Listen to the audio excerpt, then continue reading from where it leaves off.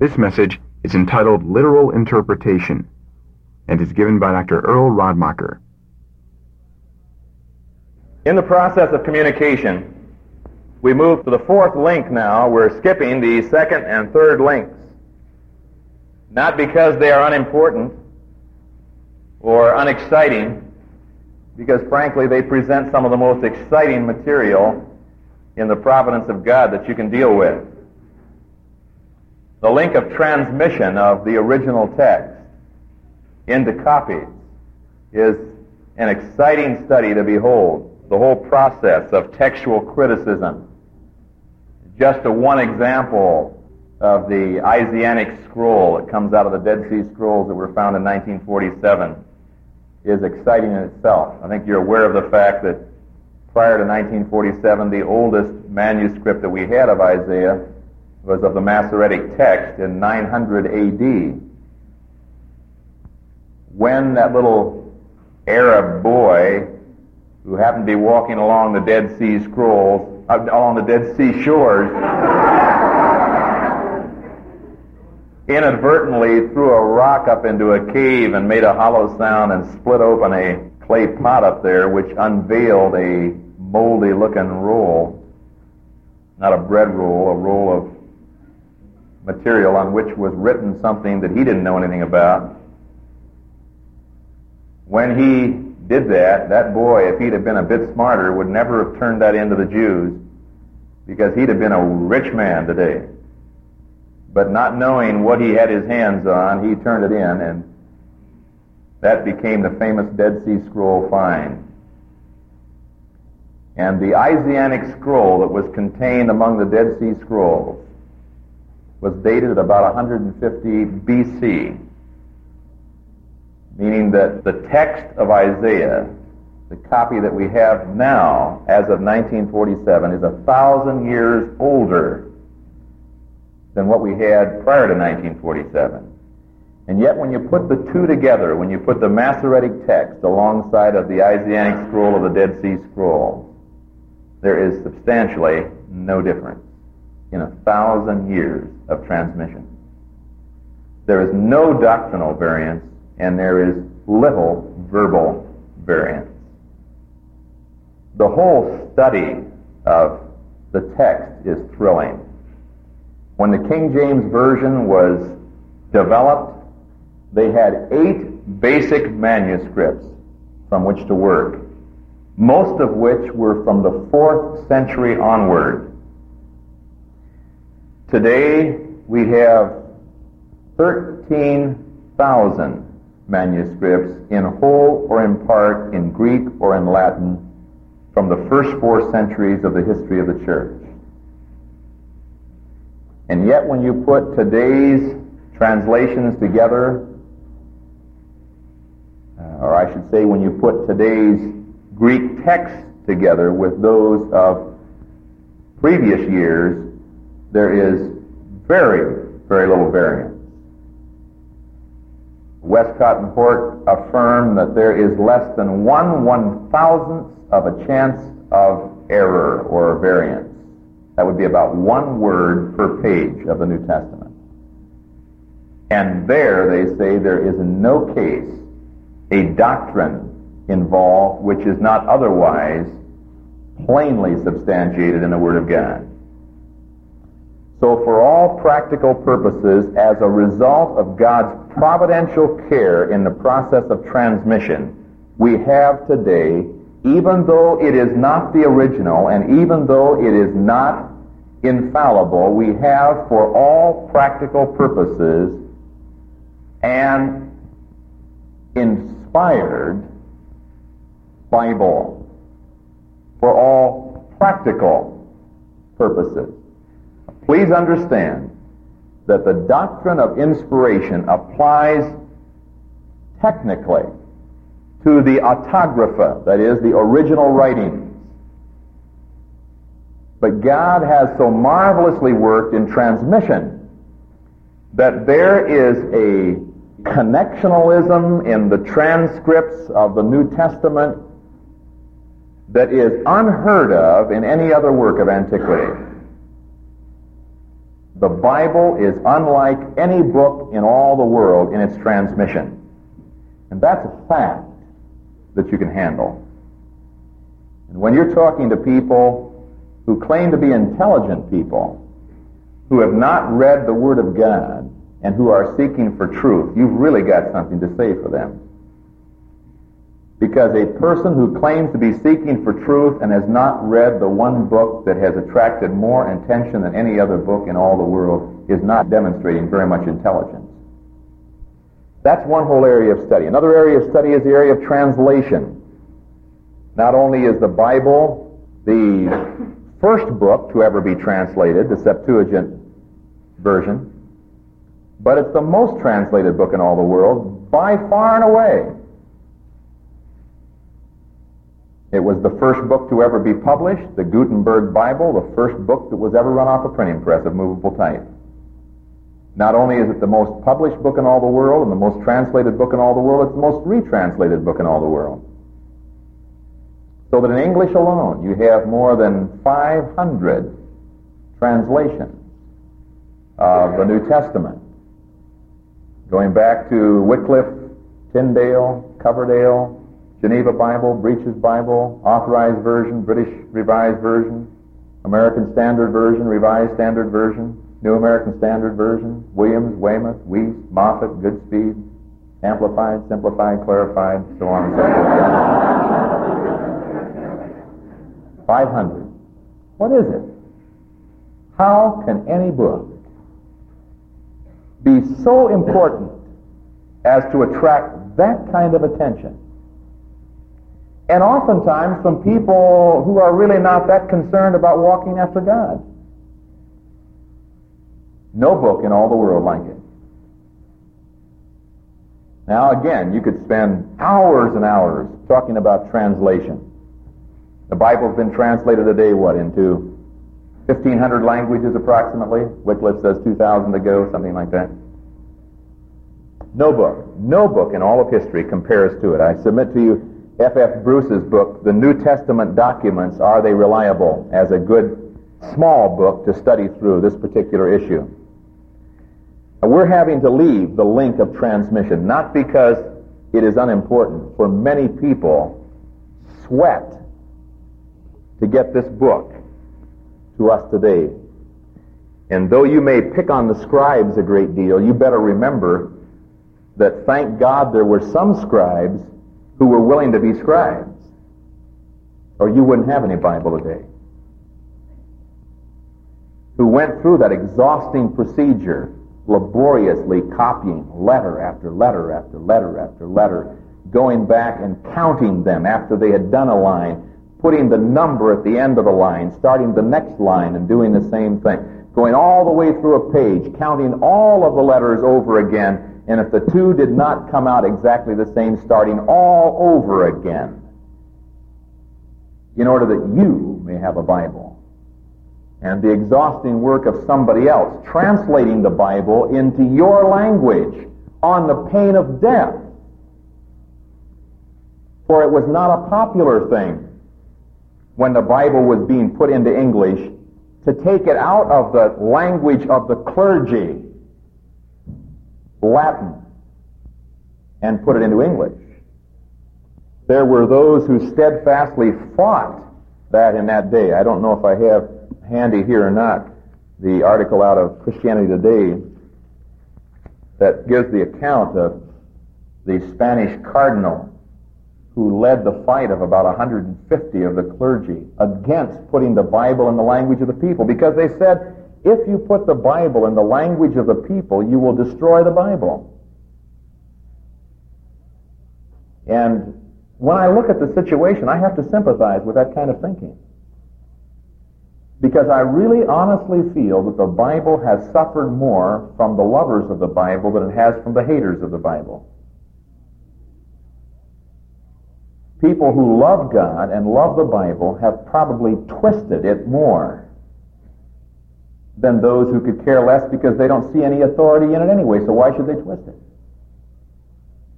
Therefore, there was the feeling, don't put the Bible in the language of the people. Now, I'm glad they did, because The Bible teaches us that the people are believer priests. And the right of interpretation is not limited to the clergy, even though that's the doctrine of the Roman Catholic Church. Catholicism teaches that the clergy alone has the right of interpretation. The people do not have the right of interpretation. They encourage you to read the Bible.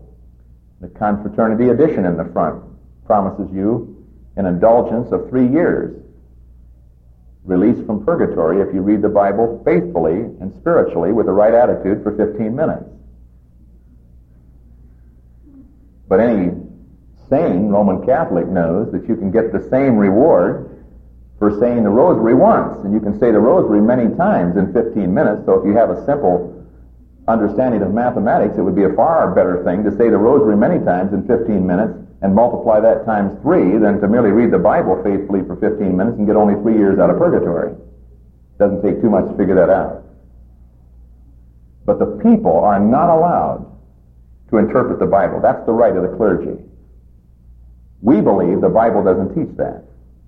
We believe the Bible teaches that the ordinary believer is a believer priest. And therefore he has no necessity that he be taught. Now, some people rip that out of context too and say, I don't have to be taught by anybody. Well, then why did God make a part of the Great Commission teaching? Theology puts both sides together. I have no necessity. That is, I'm not bound to a teacher. I'm not locked into a teacher. But if I've got any sense, I'll listen to teaching from the Word of God and check it out by the Word of God. And why can I check it out? Because I'm a believer priest. But I can also profit by listening. So that we need to understand that even though all of these great things have happened in the past, if I, on the fourth link here, am not faithful in interpretation, no matter how good the original writing was, and no matter how splendid the transmission and translation is, I do not have God's Word for me if I don't have God's meaning of God's Word. That doesn't change its character as an objective revelation of God. That remains true no matter what I do with it. It sits in judgment over me. But the fact is, I do not have communication from God if I do not have God's meaning for God's Word. If I have my meaning for God's Word, that is not God's Word, and God never promised to bless that. So we're interested not only in the area of inspiration, but in the area of interpretation. And probably this is a more subtle problem with regard to evangelicals than the doctrine of inspiration. Because most of you would have no problem with what I said in the preceding hour about inspiration. But I'll guarantee you that all of you will have problems with what I say in this hour and the next one with regard to interpretation, because there will not be one of us that will not fall guilty before the standards of interpretation, even though we mouth a very strong doctrine of inspiration. Now let me begin this way by saying one of the things that gets my carnal blood going faster than just about anything else is for someone to make that insipid statement that there are many different interpretations of the Word of God. That says absolutely nothing.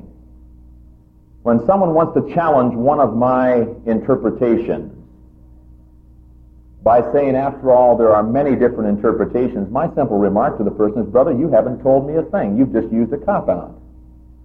If you see something wrong with my interpretation, then you specifically tell me wherein I am unfaithful to God's Word. Don't tell me there are many different other interpretations. I could care less about that. Because if you can't show me where I'm wrong, then maybe you better believe what I'm saying. I had the opportunity of speaking to two guys who are running the free college at West Valley College in San Jose. One of them is an atheist and one is an agnostic. And the one who was an atheist was running the school. And he told me he wanted to get together and he wanted to rap a while. I said, fine, let's make an appointment. We did that afternoon and I came in. We hadn't been rapping for very long until I brought to the setting a quotation from the Word of God. He said to me, well, the Scripture has many different interpretations. And he didn't know how mad that makes me. And I said, okay, friend, you said a moment ago that you wanted me to come in and rap with you. Now, I came in here, but I don't see any presents and I don't see any wrapping paper.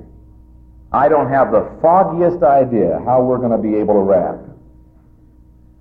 And he looked at me rather quizzically, and he said, well, that's not what I mean. And I said, well, I'm sorry about that, but there are many different interpretations of what you said, and that happens to be the one that I take. So you rap like you want to rap, and I'll rap like I want to rap. And he said, well, we can't communicate then. Exactly. We can't communicate. Until I take you for what you mean, there is no communication. Now, brother, if you want me to do that with you, then you at least be as fair with the writers of the Scripture, and you find out what they meant by what they said, not what you want them to mean out of your 20th century environment by what they said. Let's not start off with dishonesty. Let's start off by being honest. And I really think that today that's become one of the most fruitful cop-outs there is. There are many different interpretations, because there are not. There is one interpretation of any passage of Scripture, just like there is one interpretation of anything you say, and that is what you mean by what you say. Now, what you mean by what you say may be a compound, complex sentence, and it may not be easily discerned, but it still has one meaning. Now, that starts me off then with the principle that there is one interpretation, but many possible applications, as long as they are true to the basic interpretation of what the writer meant in his life situation. Now, how am I going to arrive at that one interpretation of each passage of Scripture? I believe there are two major areas that I need to give attention to. On the one hand, there are certain prerequisites for interpretation, and then, more important, I suppose, there are certain principles that you must apply.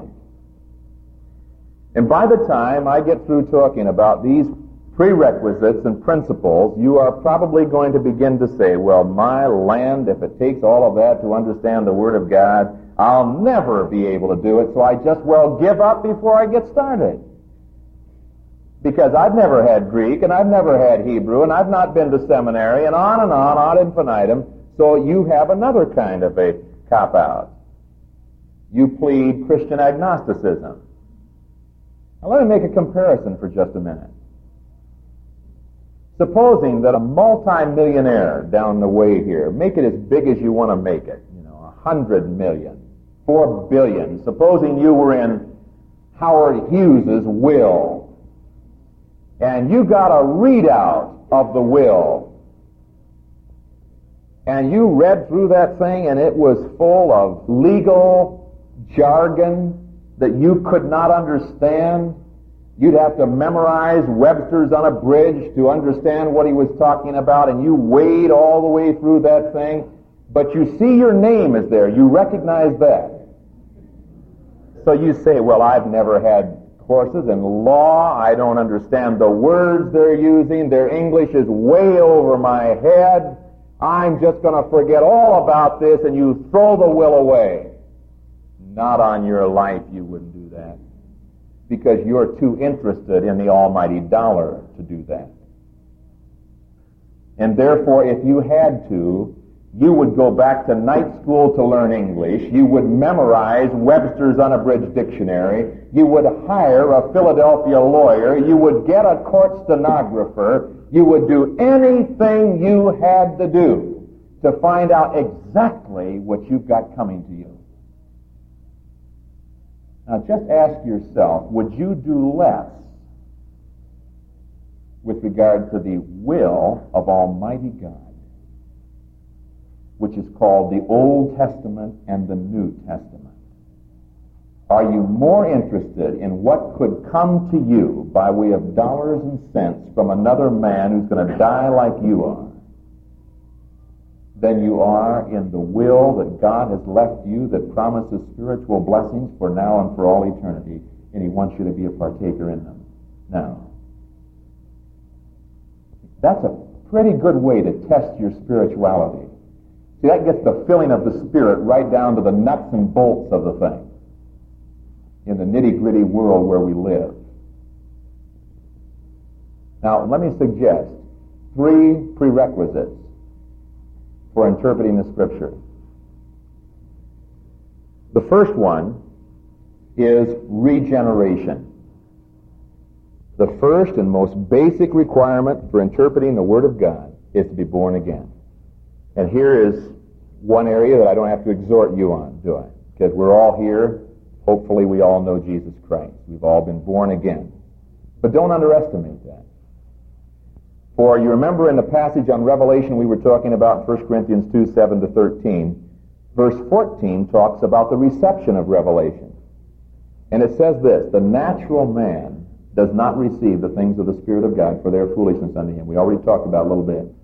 Neither can he know them, because they are spiritually discerning. So that in that passage, Paul says the natural man, that is, a man without Jesus Christ, does not have either the attitude or the aptitude to be an interpreter of the Word of God, to receive the revelation. He cannot and he does not. He does not receive it because to him it is insipid, it is foolishness, it is fables fit for children, it is the opiate of the people, it's pie in the sky by and by, and all of the other nice little statements that are made about faith as a crutch for weak people. He does not receive it. He doesn't welcome it. And furthermore, Paul says he can't, because he doesn't have the apparatus. Neither can he know them, because they are spiritually discerned. So as we suggested, I believe, earlier, it would be as difficult for a non-Christian man to give final interpretation to the Word of God as it would be for a blind person to judge a beauty contest, or a deaf person to judge a music contest. They don't have the apparatus. They cannot do it. So I'm not really interested in the conclusions of an unregenerate man as to interpretation of the Word of God. And that's why I have no desire to sit under them, to study under them. They have nothing to say to me because they don't have the first requisite for understanding God's Word. Now, that doesn't mean they can't say a lot to me about management and about worldly wisdom and a lot of other things. We can learn from everybody that we contact. But an unregenerate man has nothing to say to me about spiritual truth. He must be born again. Secondly, he must be spiritual. A man who is born again but not walking moment by moment in the Spirit of God has no more right to believe that he is accurately communicating the truth and proper meaning of God's Word than an unregenerate man. For a carnal man is a man who is submitting himself moment by moment to the devil's thinking anyway. And therefore, that which he acts and that which he thinks is not reliable. A man, therefore, needs to be spiritual. He needs to be a person whose habit of life is to be controlled moment by moment by moment by moment by the Spirit of God. Thirdly, he not only needs to be born again and spiritual, but he needs to be, and this is the one that hurts, a diligent, tireless student. Too many people, when they graduate from school, say, man, glad that's over. That's the end of books. And for many people, that's exactly the case.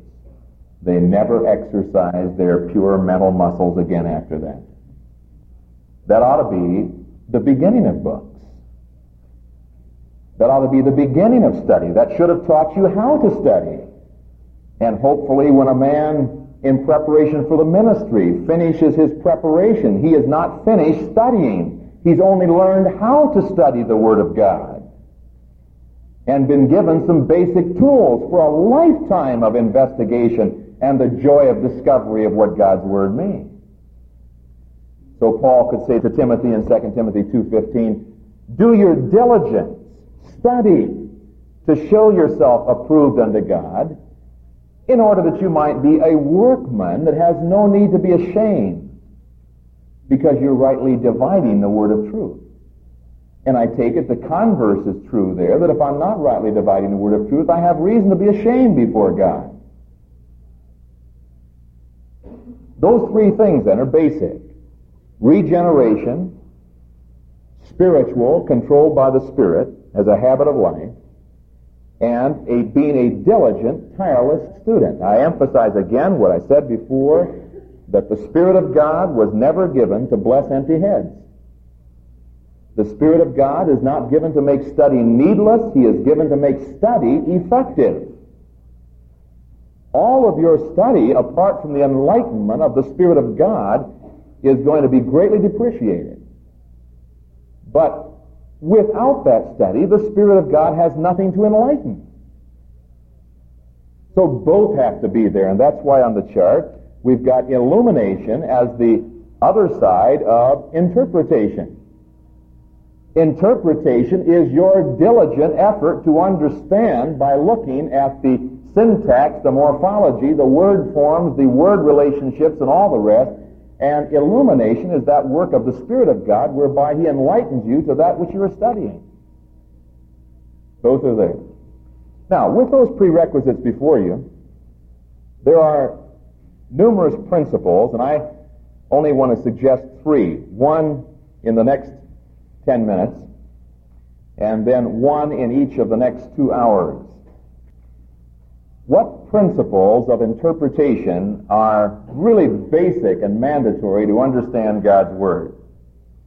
The first one is the principle of literal interpretation. Literal interpretation. And, as always, we just will start off with a definition. By literal interpretation, we simply mean that natural, normal, customary, socially designated meaning of terms.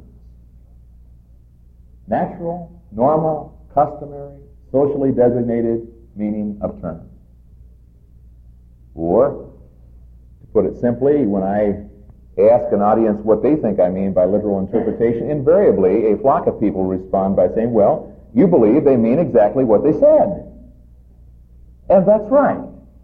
That's literal interpretation. You say, well, anybody could understand that. All of us believe that. We all practice that. No, you don't. You don't at all. Oftentimes, you find yourself having the writer say what you want him to say, and that's not literal interpretation. Or oftentimes, we find ourselves spiritualizing the text.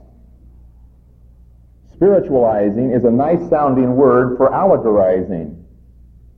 Calvin and Luther had nasty, nasty words to use of allegorization in the Reformation when people used it with regard to the doctrine of salvation. Unfortunately, they didn't cleanse their eschatology like they did their soteriology. They didn't cleanse the doctrine of last things, the doctrine of the millennium. They took the Roman Catholic doctrine of amillennialism right over into Protestant Reformed theology. But basically, they brought to the light how wrong allegorization of Scripture is. Now you say, well, what is allegorization? Let me give you a good example. This is taken from Ram's book on Protestant biblical interpretation, talking about literal interpretation. He says, in history, for example, when we read of Paul Revere's famous ride, we take it as such. That is, as Paul Revere's famous ride. And not as conscience riding to the rescue of virtue at the approach of temptation. But very, very often, people will pull that kind of a stunt with regard to the Word of God. Some time ago, there was a sermon in Christianity Today entitled The Four Cardinal Christian Virtues. The sermon is an old one, but the man didn't give any credit for it. Actually, the same sermon was preached by Philo many, many centuries ago. It was obvious he got it from there. But he used the text in Genesis that talks of the Garden of Eden and the four rivers that flowed out of it. And preaching that text, he said, the Garden of Eden is the center of virtue. And the rivers that flow out of it are the great cardinal Christian virtues. And then he preached his message on these great cardinal Christian virtues. Now, the fact of the matter is that the Garden of Eden was a garden localized at a spot on the earth that Adam was given charge of and told to keep it and to tend it. And the rivers that flowed out of it were H2O, water. And they were not some occasion for allegorization of the text in order to read into the Bible some nice thoughts that a man had, but that they didn't have any authority, so he had to get some authority for them, so he got a scriptural text to buttress them, being allegorized. I pick up a message on an ordination sermon on loose him and let him go. An ordination sermon. The words that Jesus gave with regard to Lazarus. Unwrap it and let him go. Now he's using that for ordaining a man to the ministry and preaches a message, an ordination message on loose him and let him go. He's made his preparation for preaching, so now unravel him, loose him, and let him go. God help us if that's the best we can do on interpretation of his Word. The Word of God is not a bunch of toys to play with. This is God's Word. It is truth. And God didn't ask me to add my little spiritual tidbits to it so that it would have some power because it didn't have any the way he wrote it. Now you say, well, yeah, I can buy that generally speaking, you interpret the Bible literally. But you certainly don't mean, do you, that you interpret the whole Bible literally always? And I respond, yes, that's what I believe. You say, oh, you're pulling my leg now. I know, for the most part, but not everything. Yes, everything.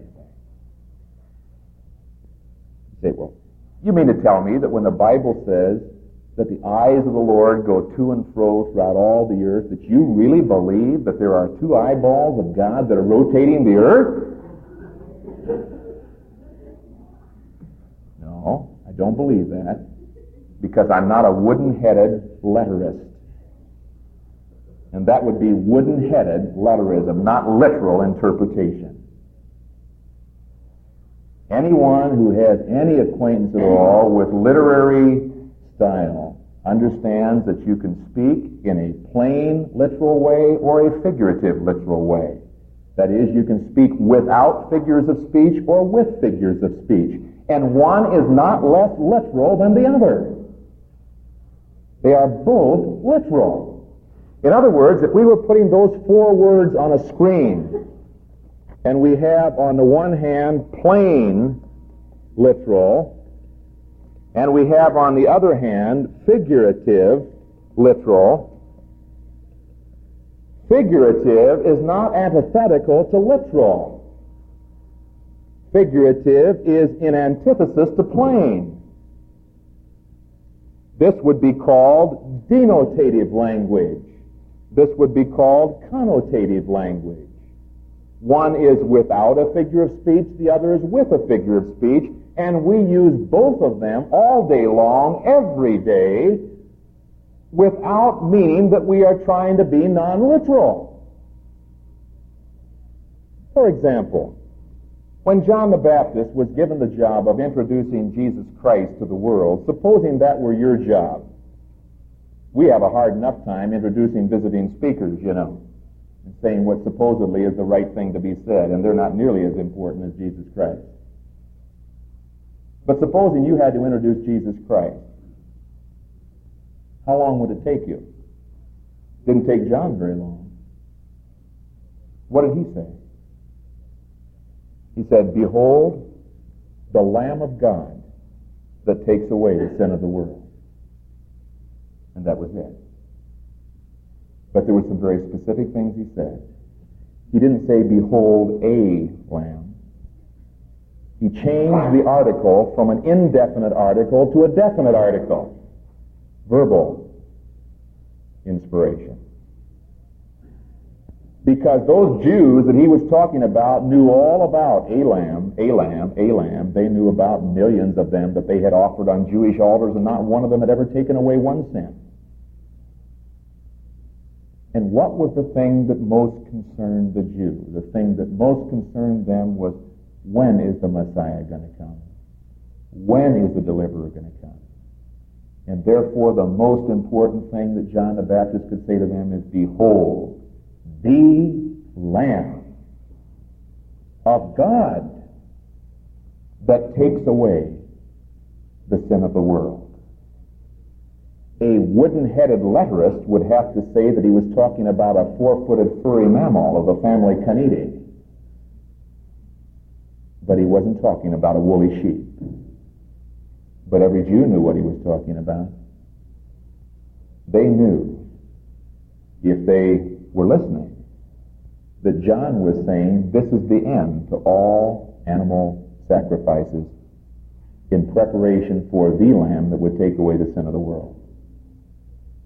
Now, I want to suggest to you that you couldn't say as much in several pages of description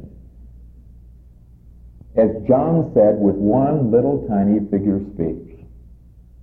So that a figure of speech is not something lesser in importance by way of a literary device, nor is it less vivid or less graphic. It is more graphic, it is more vivid, and it is just as literal. But it's not always as easy to find the literal meaning of the figure of speech as it is to find the literal meaning of straight prose. So it taxes your ingenuity a bit at times. In saying that, I remember a Chinese student that was in my class one time, Philip Lee, who is now with Evangelized China Fellowship. And Philip used to sit there in class with a Chinese-English dictionary, trying to take down lectures. You think you're having a hard time? You should have been with Philip. And he would go back and forth in that Chinese-English dictionary, and then one day I made this statement, I'll never forget it. I said about somebody that they had kicked the bucket. And Philip went back and forth for a while, and he looked up at me, he looked back down, closed the thing up, put it down, he put his pencil down, he gave up. Kick the bucket. Now where do I go in my dictionary for that? Now, I wasn't being less literal in what I was saying. I was being just as literal. I was being more graphic, more vivid, because most Americans know what we mean when we say somebody kicked the bucket. They died. But Philip didn't know. Now, what was Philip going to have to do? He was going to have to find out in my idiom, by my culture, what that meant. And I've got to do the same thing with the Bible. Some of the figures are very clear. So when Jesus says, Herod that fox, I don't have to ask you to study for a while in what Jesus meant by Herod that fox. What did he mean, literally? Sly, cunning, crafty, we've all got it. But there were some figures that were not quite as common. Out of your belly shall flow rivers of living water. What does that mean? So we've got to find out what the figure of speech means. But we always are controlled by the principle that there is always the literal interpretation of the Word of God, which is the historical, grammatical setting in which it was said. And if you don't find that, you pervert the Word of God.